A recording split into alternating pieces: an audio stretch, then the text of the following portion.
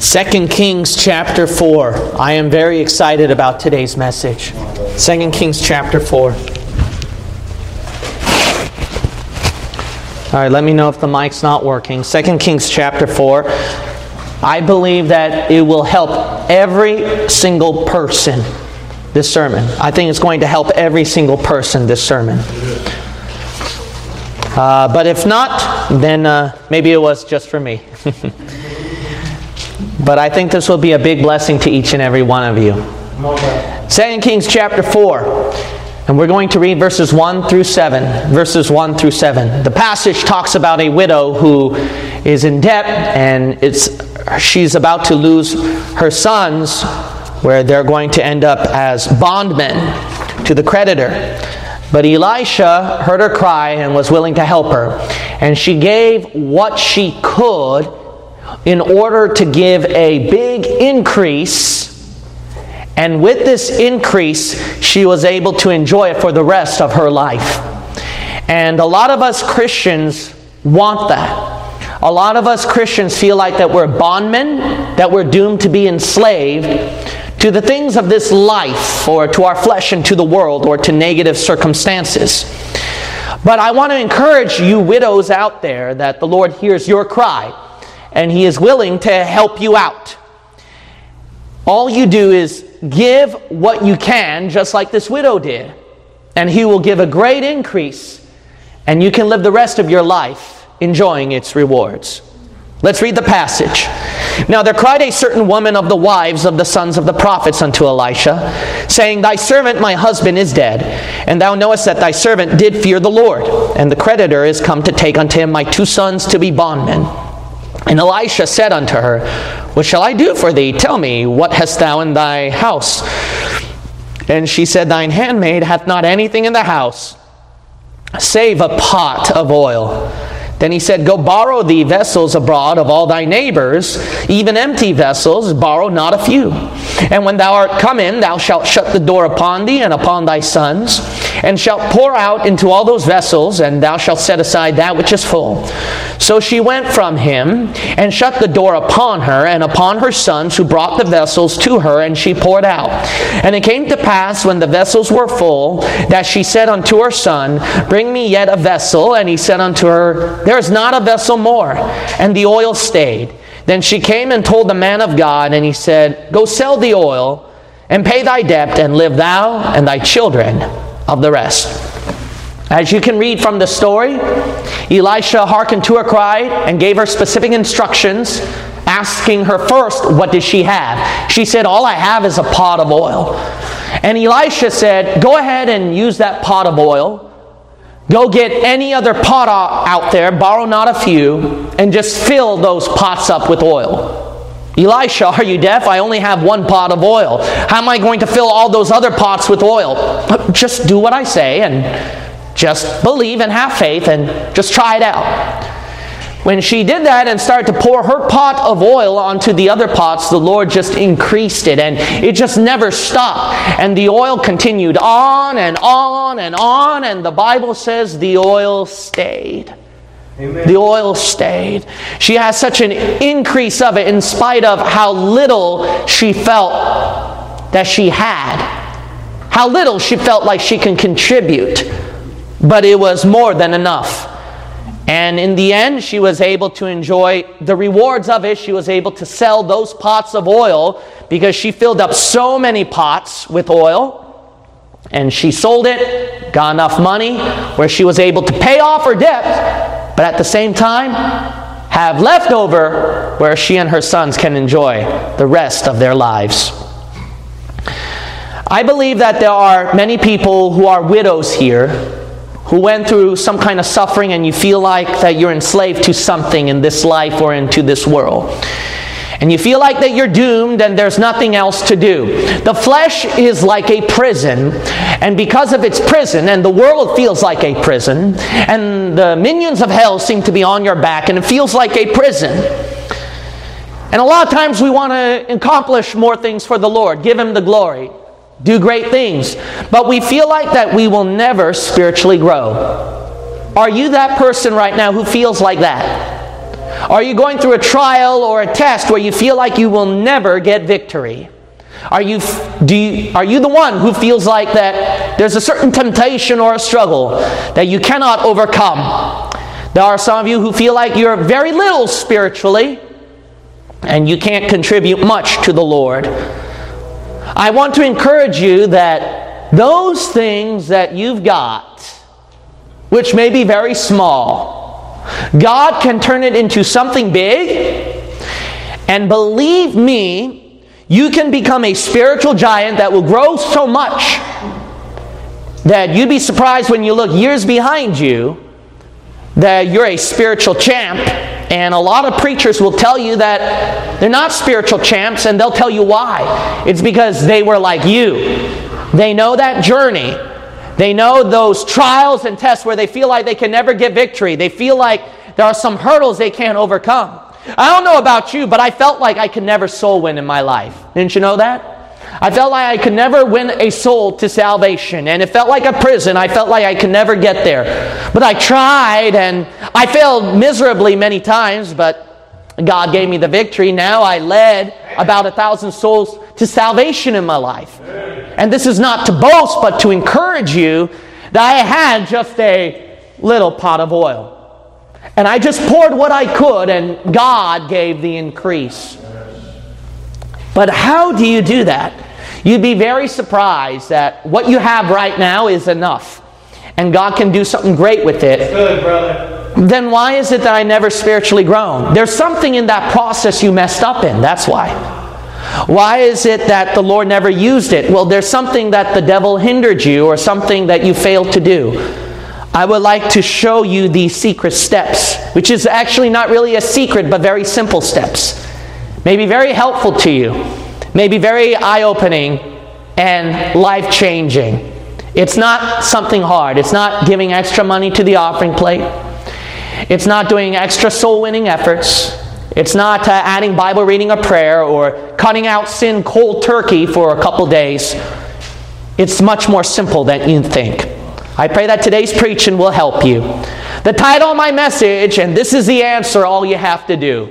Use what you got. Let's pray. Father, fill within me the power of your Holy Spirit and the cleansing of your blood. God, I am nothing without you. And Lord, even though this is a sermon that I know can help so many people, I think you got the wrong vessel to preach this message. How many more preachers can preach a better message than this one? So I pray that you will be the preacher and not me. I pray it will reach every heart, for I am incompatible, and I pray you'll help these people. In Jesus' name I pray. Amen. The widow only used what she could. And that's enough. That's enough. Use what you got. My first point is the cry of the widow. The cry of the widow. Look at verse 1. Now there cried a certain woman of the wives of the sons of the prophets unto Elisha, saying, Thy servant, my husband, is dead, and thou knowest that thy servant did fear the Lord. And the creditor is come to take unto him my 2 sons to be bondmen. The very first thing that the widow needed to do, so that she can have an increase of the oil, so that she can be delivered from this doomed prison that her sons are about to fall into, is to cry out for help. To cry out for help. It's as simple. It's to realize that she is in a predicament, that she's in trouble, and she's supposed to cry out to God for help. The problem with many people nowadays is they don't cry out to the Lord for help. Maybe you did cry out to the Lord for help before, but is your heart in it? Is your heart in it? Like, are you that desperate where in verse 1, her sons are about to become bondmen? Do you feel like that when you cry out for help? Or is it, Lord, just give me victory over this temptation, over this struggle. Help me to do this spiritual thing. In Jesus' name, amen? Or is it like prayer meeting, I have a prayer request, I'm going through a hard time, help me. No. It's supposed to be a cry to God. A cry. Not just words, but a cry to God, recognizing you are in a bad scenario. You know why God never answered your prayer? You don't think you're in a doomed scenario. Why did my problem keep increasing? So that God can get your attention, do you finally realize you're in a doomed scenario?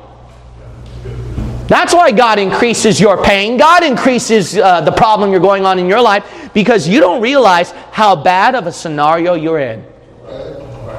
One thing I've learned in preaching and pastoring for a long time, and even looking at myself with my own issues, whenever people want help or solutions in life, they don't really need it, to be honest.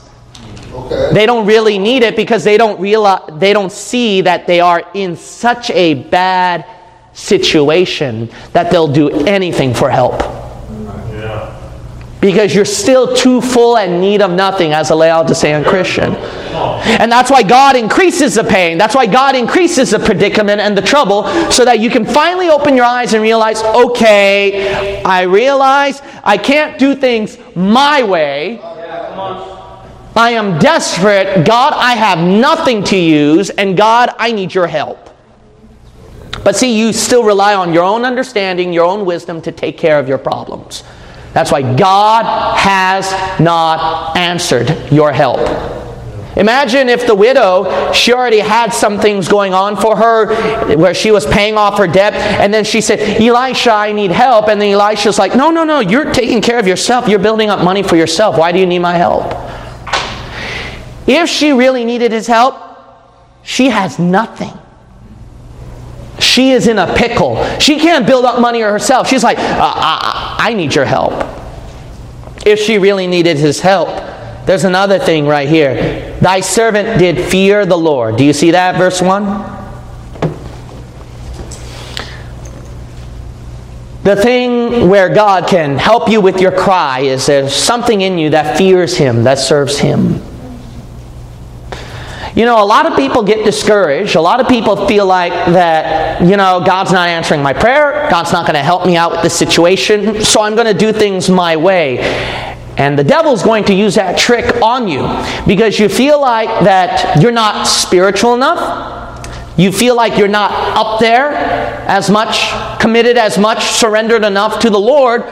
But the verse points out right here that thy servant did fear the Lord. You know what I believe? I believe this. Deep down inside your heart, there is something in you that does fear the Lord. Right. I know you're backslidden. I know you're fleshly. I know you're messed up. But I know there's something deep down inside your heart you do fear the Lord. You might say, why is that? Otherwise you wouldn't get saved. Right. You fear an eternal hellfire and you want to be saved from hell. You know why I believe that? I believe that because you're here at church today, right. Because you know it's the right thing to do, and something the Lord's not going to bless your life. You fear that. I know that there's something in your heart that fears the Lord. Why? Because you would pray to Him. You would cry out for help. Right.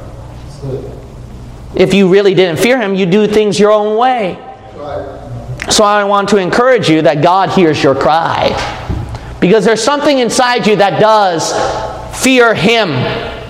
But that's the devil's tool, is to take away that fear of the Lord from you and make you rely on your own flesh, your own ways, and make you feel at peace and make you feel like that there's stability in drinking that liquor, in going by your schedule and your plan, and saving up money your way where you can build up for your future, and you find peace with that. That's the devil's trick. And you lost your fear of the Lord that way.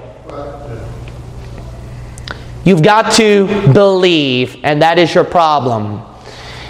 The reason why a lot of people don't get help from the Lord is they never had faith to begin with. That's why you don't cry out to God for help. That's why you do things your own way. That's why you gave up going that route of seeking God's help, is because you no longer believe in Him. Let me tell you something. You are on the most dangerous ground ever. The most dangerous ground ever is disbelief. Out of everything. You can backslide. You can mess up over and over again. You can be hooked to something dark and sinful. But a greater danger than all that put together is your disbelief. You might say, why is that? Because faith is the most basic ingredient where God can answer accordingly to your faith and help you out. If you don't believe, then it's going to be very natural and easy for you to do things your own way. But if you believe in God, in His Word, and preaching, that's why you'll at least pray to Him one time, even though you're backslidden, you don't pray often. That's why, if you believe that sin, there is a judgment, that's why there is some fear of the Lord in there, even though sometimes you're immune and keep committing the sin over and over again. If there is a belief in there about the judgment seat of Christ, and that God promises that He'll take care of the issue, that's why you'll still keep coming to church here and there, even though not often. Read the Word of God here and there, even though not often. One thing I notice with people is once they don't have that faith in the Lord, it's game over. But if you have that in you, then the Lord can start answering. You can't stop going to church, stop reading the Word, stop praying until you get your heart right with God first. Do I have at least some form of faith and fear in there? And if there's none of that, that's why He's not going to take care of you. I'm not asking for 100% faith or 100% fear. I think even the most perfect Christian is not 100%. So at least have some level of faith, at least have some level of fear, where God can hear your cry and answer you. If you don't have that, and you abandon all hope on that one, that's why God's not helping you. And you can attend all the church services you want without faith, without any fear of the Lord. This preaching is going one ear out the other. You're not going to come on the altar and feel any conviction whatsoever, no matter how powerful my last illustration might be. You need fear and you need faith, at least some form in there. Then God will help you. Can I encourage you that much? Do you have at least that much in you? My second point is the calling of the widow. The calling of the widow. Look at verse 2. And Elisha said unto her, What shall I do for thee? Tell me, what hast thou in the house? And she said, Thine handmaid hath not anything in the house, save a pot of oil. You notice what God requires out of you? Well, Elisha asked her, What can I do for you? What do you have in your home? And she said, I have got nothing but a pot of oil. Notice that God's like, if we were to compare this passage with the Lord, God is not like, okay, what do you have? Well, all I have is, all I can do is this much for you, God. And God's not like interrogating and going, no. You got something more, and then you could do this much more for me, that much more for me. It's not like God told you as soon as you get saved, okay, go out street preaching, 1, 2, 3, go. Yeah. It's not like as soon as you get saved, God's like, okay, commit to this much Bible and prayer, 1, 2, 3, go. It's not like as soon as you get saved, okay, these sins, get rid of it, 1, 2, 3, go. No, the Lord, what He asks is, what can you do for me? Yeah. What have you got? Yeah. Well, Lord, I'm not like pastor or that Christian in the church who can do that much, but I can do this little thing for you. Maybe I could pray in the morning. Maybe I could give one tract. Maybe I can go to one church service, and God's saying, what have you got? Right. Now, what can you offer to the Lord? He's asking you right now, what have you got? What can you offer me? And I think that's the reason why a lot of Christians don't grow, is because they keep thinking about a lot of things that they fail to do that they should be doing, rather than looking at the things that they can do, that they are able to do, and they don't even do those things. Why don't they do those things? Because they keep looking at this big stuff that they got to do. That's why you're not even doing the small things for the Lord. And that's my second point, the calling of the widow. God's calling you. What have you got? Sure, can you do more? Okay. You failed on this one? Sure, and maybe you should do better? Okay, I get all that, but at least at least when God calls you, what can you do for me? What can you promise to do for me today? Can't you at least do that and say, Lord, I'll at least pray to you this morning. Yes. Lord, at least I'll go to this one service today. Lord, at least, can you at least do that much? When God calls you, He's asking you, what have you got that you can do for me? God, I can't do soul winning and... No. What can you do for me? I'm not asking you what you can't do. What can you do for me? Okay. You know, the Bible says, there hath no temptation to you, but such as is common to man. But God is faithful, who will not suffer you to be tempted above that ye are able. But will with the temptation also make a way to escape, that ye may be able to bear it. The Bible says, my grace is sufficient for thee, for my strength is made perfect in weakness. God promised. God promised. He's not going to give you a burden greater than you can bear. Amen. God promised. He promised He'll give you special grace for even the hardest things in life. Now, what I don't get is, why don't you even use those things for the Lord? You keep looking at the big things, the things that you think are impossible, that you cannot do for the Lord. Stop thinking about what you cannot do for the Lord. Stop thinking about the things you cannot do for the Lord. Why don't you start thinking about the things you can do for the Lord? Be infatuated, be obsessed, concentrate yourself on the things you can do for the Lord rather than the things you cannot do for the Lord. Amen. But these are things I cannot do that I should be doing. Yeah, and I should be 100% holy without a dirty thought, without a wrong emotion today. Yeah. That's what I should be doing, but I can't do that. Right. I'm looking at the things I can do, though. That's good. Keep myself in a clean environment. Okay. Hear preaching so that I can be able to motivate myself again. Read that word so I can clean up my heart and my mind. Pray to Him so at least God can put boundaries on me. I can do that much. Why don't you think about the things that you can do for the Lord? I can't witness to a soul. Give a tract. Can you do that? I can't give it to a person. I'm too scared. Leave it at the restaurant. All right? I can't do that. And think about it. There's God. I know this, okay? God knows this and you know this. He's calling you.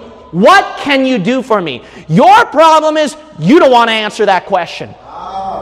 There is something simple. There is something easy. There is something you can do, but you're refusing that call of God. That's plain and simple. Yeah, that's good. Now stop thinking about things I can't do. Everyone has zero excuse at the judgment seat of Christ. God starts not with the things that you can't do, not with the big things. God starts with what you can do, what you can bear, and the little things, and it's always little things He starts out with. Amen. Now, what can you do? What can you do? Leave it at a gas pump. Run away 100 miles per hour in your car, okay? And then see how the Lord gives the increase after that. Okay. Have the guts to just wake up earlier in the morning and drag yourself to church, and then see what God does after that. Have the guts and then find something. There is something where you can dodge that sin and that temptation.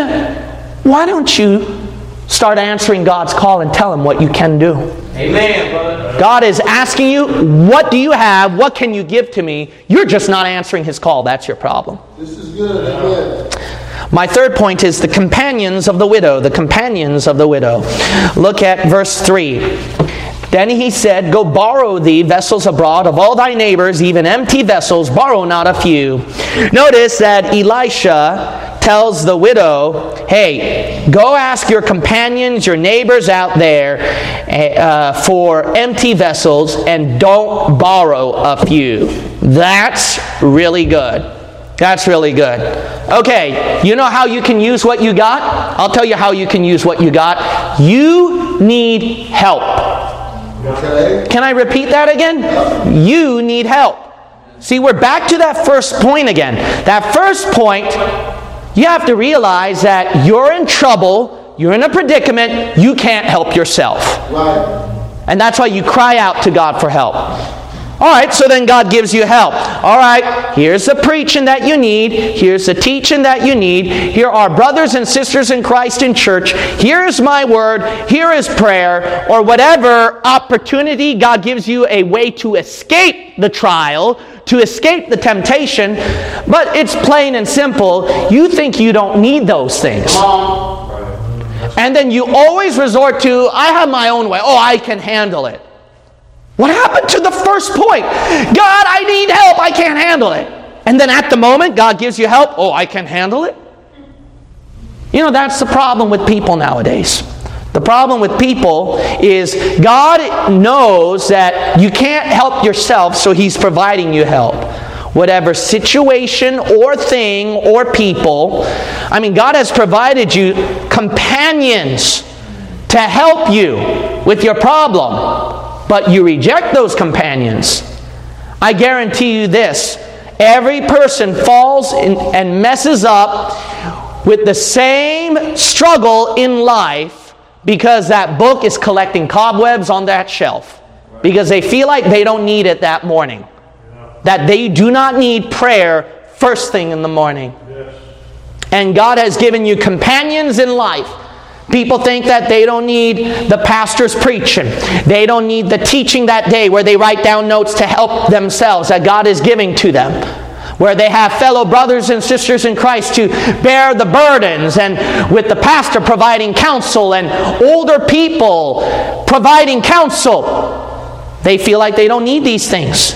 And that's the reason why you're stuck in that deep trouble, and that trouble is growing even bigger. You might say, why is that trouble growing bigger? Because God wants you to fall to that basic first point. I need help. You're not there yet. Okay. You need to realize, I desperately need help. And then when God gives you the companions, then use it. Remember the second point? God's calling you, what can you do? Yes. What can you do? And you've admitted, I can't do this, I can't do that. So because you admitted to God, I can't do these big things, then God's like, here, I'll give you help. Oh, no, I can do it, God, I can do it. And that's why you never spiritually grow. It's so amazing. God never asked something big or complicated. He provided simple means.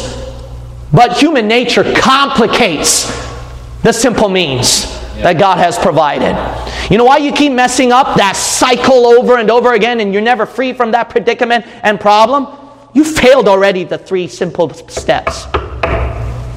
You already failed that so far. Do you need help? Do you need help? Then be humble. Be humble enough, swallow your pride, and realize, I am desperate, I need help, I'm about to be in prison, my family's about to be bondservants to this creditor. Help me, I got nothing. Yeah, I'll put my things away, my plans away. Here, give me, I'll take whatever you give to me. If you're never there, God will never give it to you. God is never interested to provide help for people who don't want His help. Okay. Do you want help? Then take it. Amen. My 4th point is the commission of the widow. The commission of the widow. This is really good right here. You'll notice that the widow has a mission. She has a task. She has a commission to accomplish something. In verse 4, this is her commission. And when thou art come in, thou shalt shut the door upon thee and upon thy sons, and shalt pour out into all those vessels, and thou shalt set aside that which is full. All right? So Elisha told her what to do. You go inside, shut the door, and, just pour the oil in the vessels. And those vessels that are full, then put it aside. If she follows these directions, she will succeed and her oil will increase. Notice these factors. Pay attention to verse 4. Now, this is not deep, okay? This is simple. This is not deep, this is simple. Like I told you before, human nature complicates things. That's the reason why we never get victory. We just overlook the simple things. All right, here we go. I'm going to go through the simple things. Amen. And you're going to go, oh, wow, I never thought of that before. And it's not deep. This is how she's going to get her oil to increase. This is how she's going to get victory. This is how she's going to make it. Verse 4, she goes inside. If she goes inside, rather than going outside of the door, or she's not supposed to leave her home. She's supposed to stay at home. Okay? Think about it. If she leaves home, she's not going to fill up the pots with oil, right? So just stay in there. Just stay in the house so that you can fill up the pot with oil. Simple, right? Here's another one. Thou shalt shut the door upon thee and upon thy sons. All right, so make sure you shut the door. Don't let anyone in. Don't let anything hinder you. And just pour the oil on the vessels. It's a guarantee. It's a guarantee if she shuts out everything that would hinder or bother her, the oil should fill up, right? It's pretty simple. It's so simple. How simple is it? Any child and 5-year-old can do it. Close the stinking door. Shelter in place. Shelter in place. Shelter in place. Do a lockdown. Notice right here, and shall pour out into all those vessels. Okay, so you have a bunch of vessels you borrowed, right? Start filling them up. If you fill up all of them, think about it. Probably she got, 50 vessels, 100 vessels she borrowed from her neighbors. If she filled all of them up with oil, isn't it a guarantee that, I have an increase of oil, right? 1 pot versus 100 pot of oil, which one's an increase? The 100 pot. Isn't that easy? So it's just very easy. Just pour it into the 100 pots and you'll have an increase. All right, this is duh, isn't it? So far, so good. And thou shalt set aside that which is full. If you got the full one, don't break it. Don't waste it. Just put it aside and it's a guarantee. Wow, I have a full pot of oil. Now, what's my point here? My point is, she did these simple things. Simple things that guaranteed she would have an increase of oil. Right. And it must happen. The increase has to happen. If she shut the door, fill up 100 pots of oil, just kept pouring it, and make sure she didn't leave the house. It's a promise, it's a guarantee she's going to increase the oil, right? All right, then I have a question for you. When God told you the simple things to do for Him spiritually to fill up your oil, isn't it a guarantee that you have to increase? Yeah. It's a guarantee. Then why aren't you doing it? Because you think it's too simple. That's right. Come on. Ooh. That's your problem. That's good. Because you think it's too simple. Or, here's an even more shocking truth. You ready for this? You don't even have a plan or simple things in your mind what to do for the Lord. Okay. Yeah. Think about it. If you read that book first thing in the morning, or you pray to Him, even just 5 minutes, something so small, first thing in the morning, how can you go on 10 years that way without spiritually increasing? That is utterly impossible. The only thing I can do, I can't pray that long, and I can't read the Bible that much. I can only do maybe 1 chapter or just 5 minutes of prayer. And okay, then use that for me, said the Lord. Go ahead and do it. But you don't even do that. Why? Because you feel like it's too small. You feel like it's not enough. That's why you never grow. Wow, that's good. But it's a guarantee. I promise you, if you do that first thing in the morning, I guarantee you this, you will grow. You know why you don't spiritually grow? You don't even do the little things. Wow. Like I said at the second point, the calling of the widow. When God calls, what can you do for me? You don't even do that. Wow. You don't even do that. Is it too hard to shut off one program of your favorite television show? Is it so hard to skip one day of that internet and video and the cable TV? Is it so hard to just go on your knees and pray for 5 minutes? Is it so hard for you to attend every Sunday service? Is it that hard for you? That's good. Is it that hard for you? Why can't you just do the simple things that guarantee growth? That's good. Right. The problem with people is this. Do you have a list of simple things you can do for the Lord that will guarantee to grow? Do you have a list of simple things that you can do? I never said what you can't do. I never said, what I can do, what Max can do, what Robert can do, or Daniel Seeley can do. No. I'm talking about your own walk, your own ability, what you can do. I don't care how pathetic, spiritually pathetic and weak you are, okay? The point is, at least be humble enough to admit, I am that pathetic. Okay? I'm that pathetic, I'm that weak, this is all I can do. Okay, then do that for the Lord. Do you have a list? You don't even do them, do you? You never wrote that list, do you? Okay. Why can't you do that list? If you have a list, does that list guarantee natural growth? Okay. All right. I've seen people where they just faithfully come to visitation. They don't sow in. And then they just come to visitation. They see other people sow in. And then I've seen it before where one sister, after 2 years of visitation, starts to witness. Why? Because that sister never neglected visitation. Just went, that's it, just went, and she started witnessing to people naturally. Why? It's a simple thing that guarantees growth. Do you do that? Do you do the simple things that guarantee growth? Now, isn't that motivating? Imagine you don't have to put so much pressure on yourself, okay, when you start out your day for the Lord, okay? Just think about things that you're motivated to do. Think about things that are simple and easy for you to do. Not complicated, not hard. Tell your stupid, stinking, wretched, lazy, backsliding flesh, come on, man. Just 5 minutes? Just 1 minute? You fool, man. Just do that.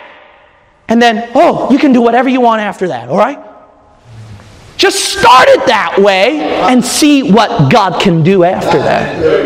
That's good.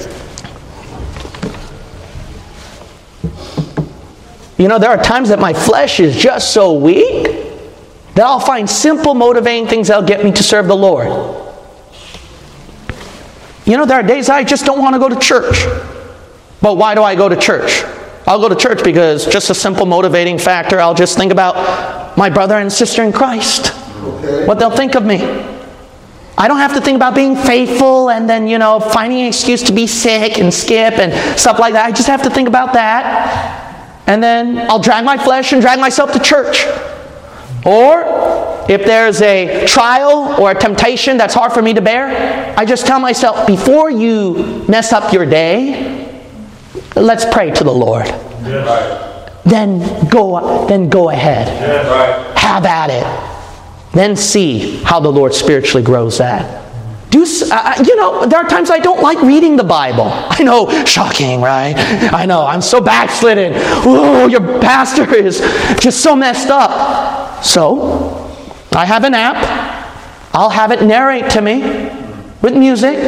And I just get lost into the Word and then just hear that word over and over and then start reading into that word after that. Right. What is it? Simple, motivating things that I can do. And I know I can do. And I know I can do. And then see how the Lord spiritually increases after that. Yeah, that's good, Pastor. Wow, that's good. How should you live your Christian life is after this altar call, don't think about, man, I got to make a full-time commitment and something complicated. Make a list. When you don't come to this altar until you make a list of, I know these are the most simplest things and things that I can do, and even something that can motivate me to serve God. Right. In soul winning, in spending time in fellowship with Him, in going to church, in staying away from sin, in studying more and growing more in knowledge. It's time that you make a list this time, and that's your commission. Your commission today is to make this list of simple things that will guarantee spiritual growth, and you are guaranteed that I can at least do this much today. That's good. Amen. Isn't that easy?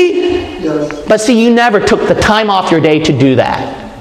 Wow. And that's why you still are spiritually stunted. And you can't grow. My fifth point is the closure of the widow. The closure of the widow. And what I mean by closure is closing. It's closed. This is why you backslide and mess up. You ready for this? This is the big one right here. Look at the next verse. Verse 5. So she went from him and shut the door upon her and upon her sons, who brought the vessels to her, and she poured out. She had a commission that she was able to do. It wasn't really hard. Elisha never said, go street preaching. Elisha said, borrow jars, shut the door, and fill it up. Isn't that easy? Okay, this is something I can do. All right, then I'll do that. When she did that, she shut the door. Why did she shut the door? So that no one bothers her. You know what your problem is? Your problem is you open your door so much to the world, to the flesh, to sin, and that devil whispering in your ear. See, that's not enough spiritual work for the Lord. Oh, what do you think, Pastor, and the church will think about that? Oh, you know, you're just backsliding. Remember, you messed up yesterday. You're going to mess up today. And, oh, man, isn't that trial so heavy? And you're going to have another big one. Oh, there's a lot of fear right there. You got to shut the door of the enemy and the hindrances, and don't let anything bother you, and stick up your head high and be proud to at least leave a tract at a gas pump and then say, I've done my task today. And then drive away. You know what? You let hindrance come in. You let hindrance come in. Oh, man. You never led a soul to salvation, and you've seen what Brother Jonathan did, 100 souls that month, you know. Yeah. You're a backslider. You're not right with God. And then you'll go, and then you won't even leave a tract at the gas pump station. But if you shut that door and said, hey, that's his calling, that's not mine. I already wrote a list of what I'm going to do. Yes. Leave a tract at the unleaded gas station that's number 87 and put it at that pump and walk away. Yes. And shut the door. I like that. But you opened the door. You opened the door. Something robbed you of your time. Here comes laziness. As soon as you wake up in the morning, you know, why bother praying? Why bother reading the Word? You know, it's just too hard. You know, you're not going to read 3 chapters. You know, that prayer is just long-winded and no. See? You let the devil come in and give you something complicated to discourage you from serving God. You already made a list. I'm going to do at least 5 minutes, so shut up, lazy flesh, and shut the door. Oh, I can't go soul winning today because it's so tough, and work is so tough. I am just too busy, and what are you thinking about? No, you're not thinking about that. You're thinking about, hey, I made a commitment. I'm just going to go to visitation that day. That's it. I don't have to win a soul to salvation. I don't have to do something big or special. Just go to a 1 hour visitation service. Just get your tail over there and shut the door. Yeah, preacher. You know what your problem is? You never in all your life drew a non-compromising line. I failed, I messed up, I've sinned so many times, but I drew one line that I'm happy about. I drew one line right here, and my line is, I cannot skip a service, period. And when all the gates of hell open up on me and try to make me skip and to bail out, I say, nah, I can't budge. Wow. And I shut the door. That's good. What your problem is? You never drew a non-compromising line in all your life. Look, I never said for you to stop sinning and to be pure and then change your whole lifestyle and attitude and your Bible reading, prayer, and everything goes amped up. I never said that. What can you do? God's calling you. That's good. What can you do? Did you make a simple list that will guarantee growth? Okay, then did you draw a line after that? I am not going to compromise on that. I am not going to skip that. I'm not going to let anything hinder me from completing this job. That's your problem. You never drew a line. That's good. Hey, I never said draw a non-compromising line where it's so tough and it's so hard to fight for the Lord, to be strong in the name of Jesus because the world's so tough. Just shut up. Just shut up and realize that, hey, I made a list that's simple, that I can do. I can do this, but now I need to draw a line that the things that I can do, I will never compromise on that.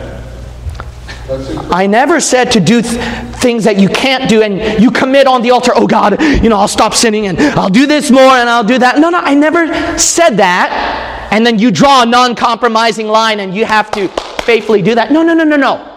Get on this altar, make a list of things you can do. I don't care how weak it is. I don't care how pathetic it is. At least be honest and admit, I am that weak and pathetic. Amen. So here's my list, God, and if I do these small things, it will naturally grow. I believe in that, so I will commit to this, and I will not compromise on this.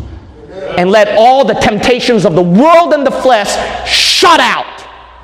I don't care how discouraged you are. I don't care how bad your attack is, or even if all the gates of hell pour out against you. Draw a line and said, this is what I can do. Nothing's going to stop me from doing this. That's your problem. You never drew a non-compromising line. You got to draw a non-compromising line. Do you have one? Do you have one? Do you have one? Here, let me help you, okay? I will not commit murder. Can you all do that? Well, you can't draw a line on that one? Then I would be scared to death if I were you. That's your problem. You never drew a non-compromising line on something easy and something you can do for the Lord. Draw a non-compromising line, I can do this much. Something easy. Stop being complicated. Do something easy and small for the Lord and draw a non-compromising line. And how can you not spiritually grow more after that? How can God not increase you after that? You know why He never increased you? Because on those simple, basic things, you compromised. Simple, basic, easy things that you can do, you compromised. And you complicated those simple, easy things. You made it too much of a hard work to you. That's your problem. My sixth point, the continuance of the widow. The continuance of the widow. Notice at verse 6, this is really important right here. Everything is important so far, so this is just as important. Verse 6, and it came to pass, when the vessels were full, that she said unto her son, bring me yet a vessel. And he said unto her, there's not a vessel more, and the oil stayed. Verse 6, you notice she didn't let anything hinder her. Verse 5, she let nothing hinder her. Nothing's going to stop her. She kept filling up those vessels with oil until there was no more vessel to fill.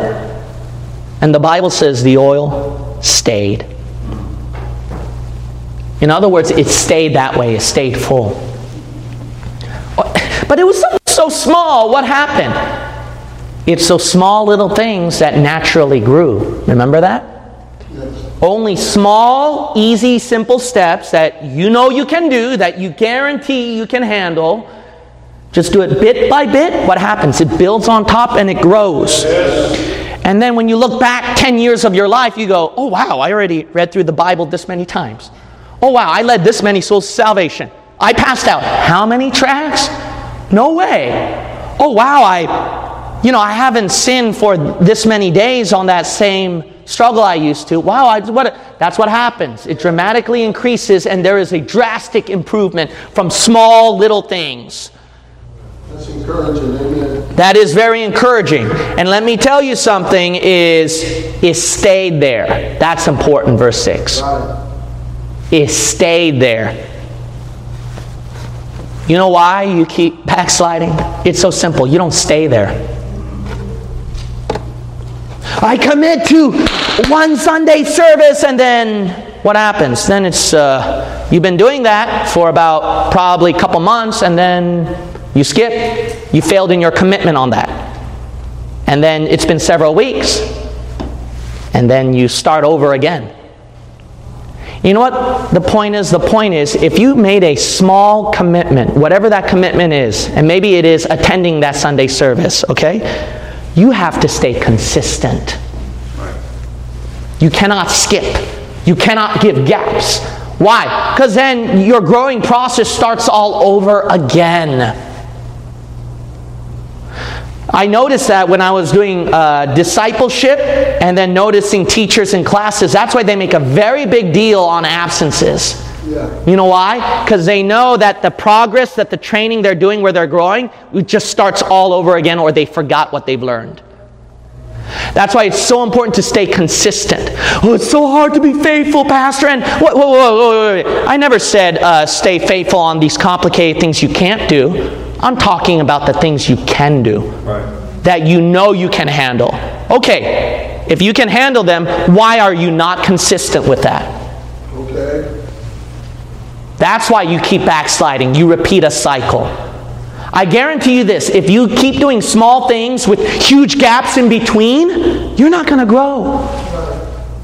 But if these small things build up day by day, and you have a certain pattern that I commit to, I will not compromise, and it stays that way, I promise you, within 2 years, you should be growing way more after that. That's good. I promise you. That's true. But why haven't I grown? You put gaps. You didn't stay there. You didn't stay there.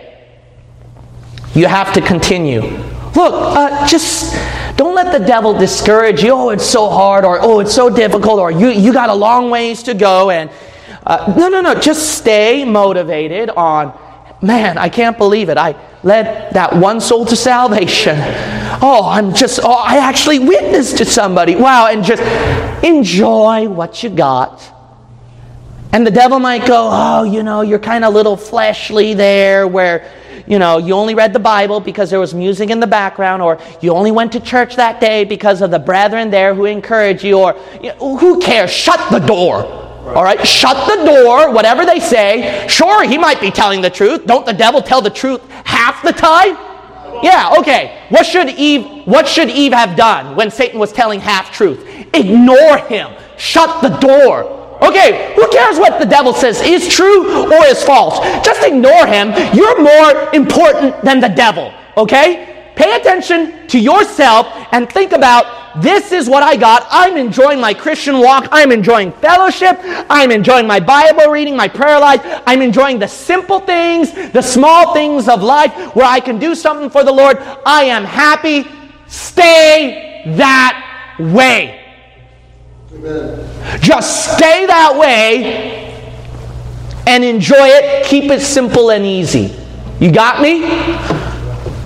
As a pastor, it's easy to complicate things. I feel like, man, I got to do this more in my ministry, that much more in my ministry. One thing I learned is, no, just one at a time. Keep it simple and easy, and let the Lord give the increase. He never fails every time. I just have to stay that way. Where the devil, do you have a small commitment? When the devil sends me that one major attack, like Dennis Knowles mentioned, right? Like, you got one life to live, where there's something that you don't want to go through that you can finally go through for the Lord. Do you have that small thing you can commit to the Lord? That helped me a lot. I would put one attack. Just one attack. Just one attack to go through for the Lord today. That's good. Just one attack to bear through. Grit my teeth. Just one for the Lord that day. And I went through so many. Keep it simple and easy. Don't complicate it. Don't make it big. Don't make it like, something you can't handle. Make it simple and make it easy. That's good. Make it something you can motivate yourself. This is at least what I can handle. Make it that way and stay that way. And I promise you, you become a champ after that. But you put gaps, you revert back the process, you'll never grow. My seventh point is the capital of the widow. The capital of the widow. Look at her capital. She has such an increase. Verse 7. Then she came and told the man of God, and he said, Go, sell the oil, and pay thy debt, and live thou and thy children of the rest. Isn't it amazing? She got such an increase of oil that Elisha told her, live the rest of the capital that you gained from selling the oil for your pleasure, for enjoyment for you and your family. Think about all that little oil you poured. There's got to be at least some reward out of that the Lord has given to you. Right. There's got to be at least a small blessing from what you prayed to Him somewhere.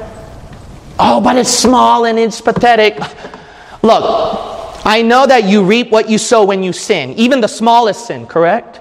You reap what you sow. Shouldn't it be the same thing for the smallest good deed for the Lord? That's good, brother. Amen. If you do, then what have you reaped the reward for that small deed you did for the Lord? Oh, I could probably tell you this. You probably ignored it. That's why.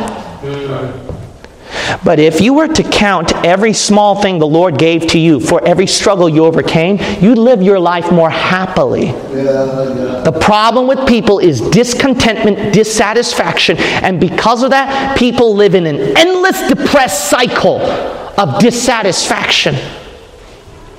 You know, when I think about what God has rewarded me for even the small things I did for Him, I can't help but be happy and thankful for what I have. But you know, that ungrateful attitude and the devil, he always puts in making life complicated, hard, and too big of a gap where we feel like I need something more to satisfy me. No, you deserved hell with all the crud that you committed. You deserved far worse. Thank God He didn't give you what you deserved with your evil doing. And thank God that He at least gave you the small handfuls. And why don't you cherish those small handfuls? Man, every moment of fellowship, every small increase financially, every moment of peace, just one day of spending time with my own family or to myself to relax. Just thank you, Lord. Yes. Thank you, Lord. And that one victory that you've given to me. And that one reward you've given to me for that small effort I did. One soul saved means so much to me, Father. One fruit gained from that ministry means so much to me, Heavenly Father. Why not just revel and enjoy the reward that you have? And you don't realize that some of those small blessings that you've got, some of them are permanent even. But you take it for granted. And God, if you're not careful, God will take those small blessings of yours away. Whether it be your living, your home that God has blessed you with, your fellow brothers and sisters in Christ God has blessed you with. I don't know what He gave you that small blessing. If I were you, I cherish it. Yes. But God can take it away if you're not happy.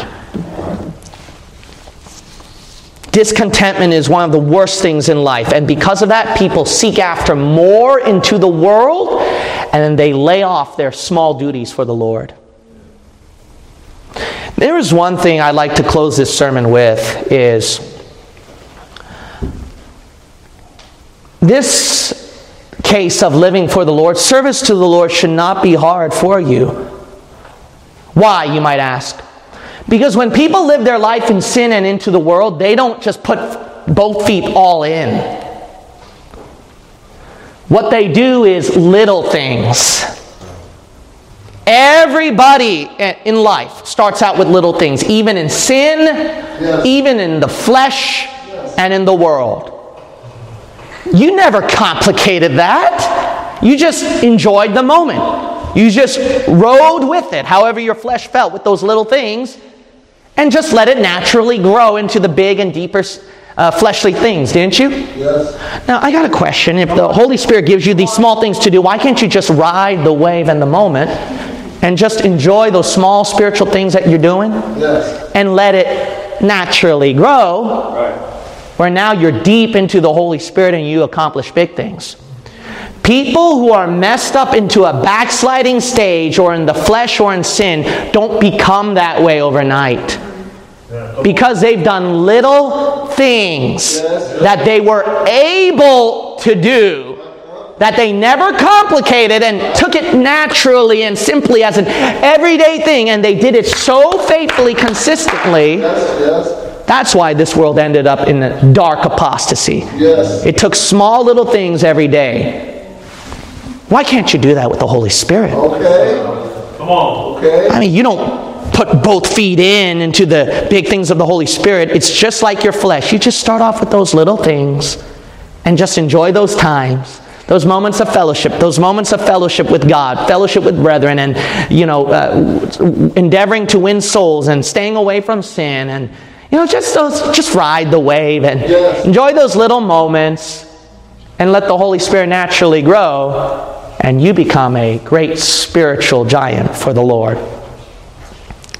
It all comes down to use what you got. The calling of the widow, as I mentioned before, God is asking you, what have you got? What can you do for me?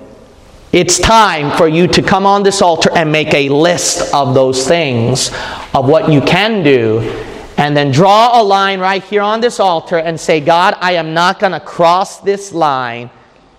And then you stay consistent and faithful in that, and let God reward and bless your life. Every head bow and every eye shut. The altar call is open.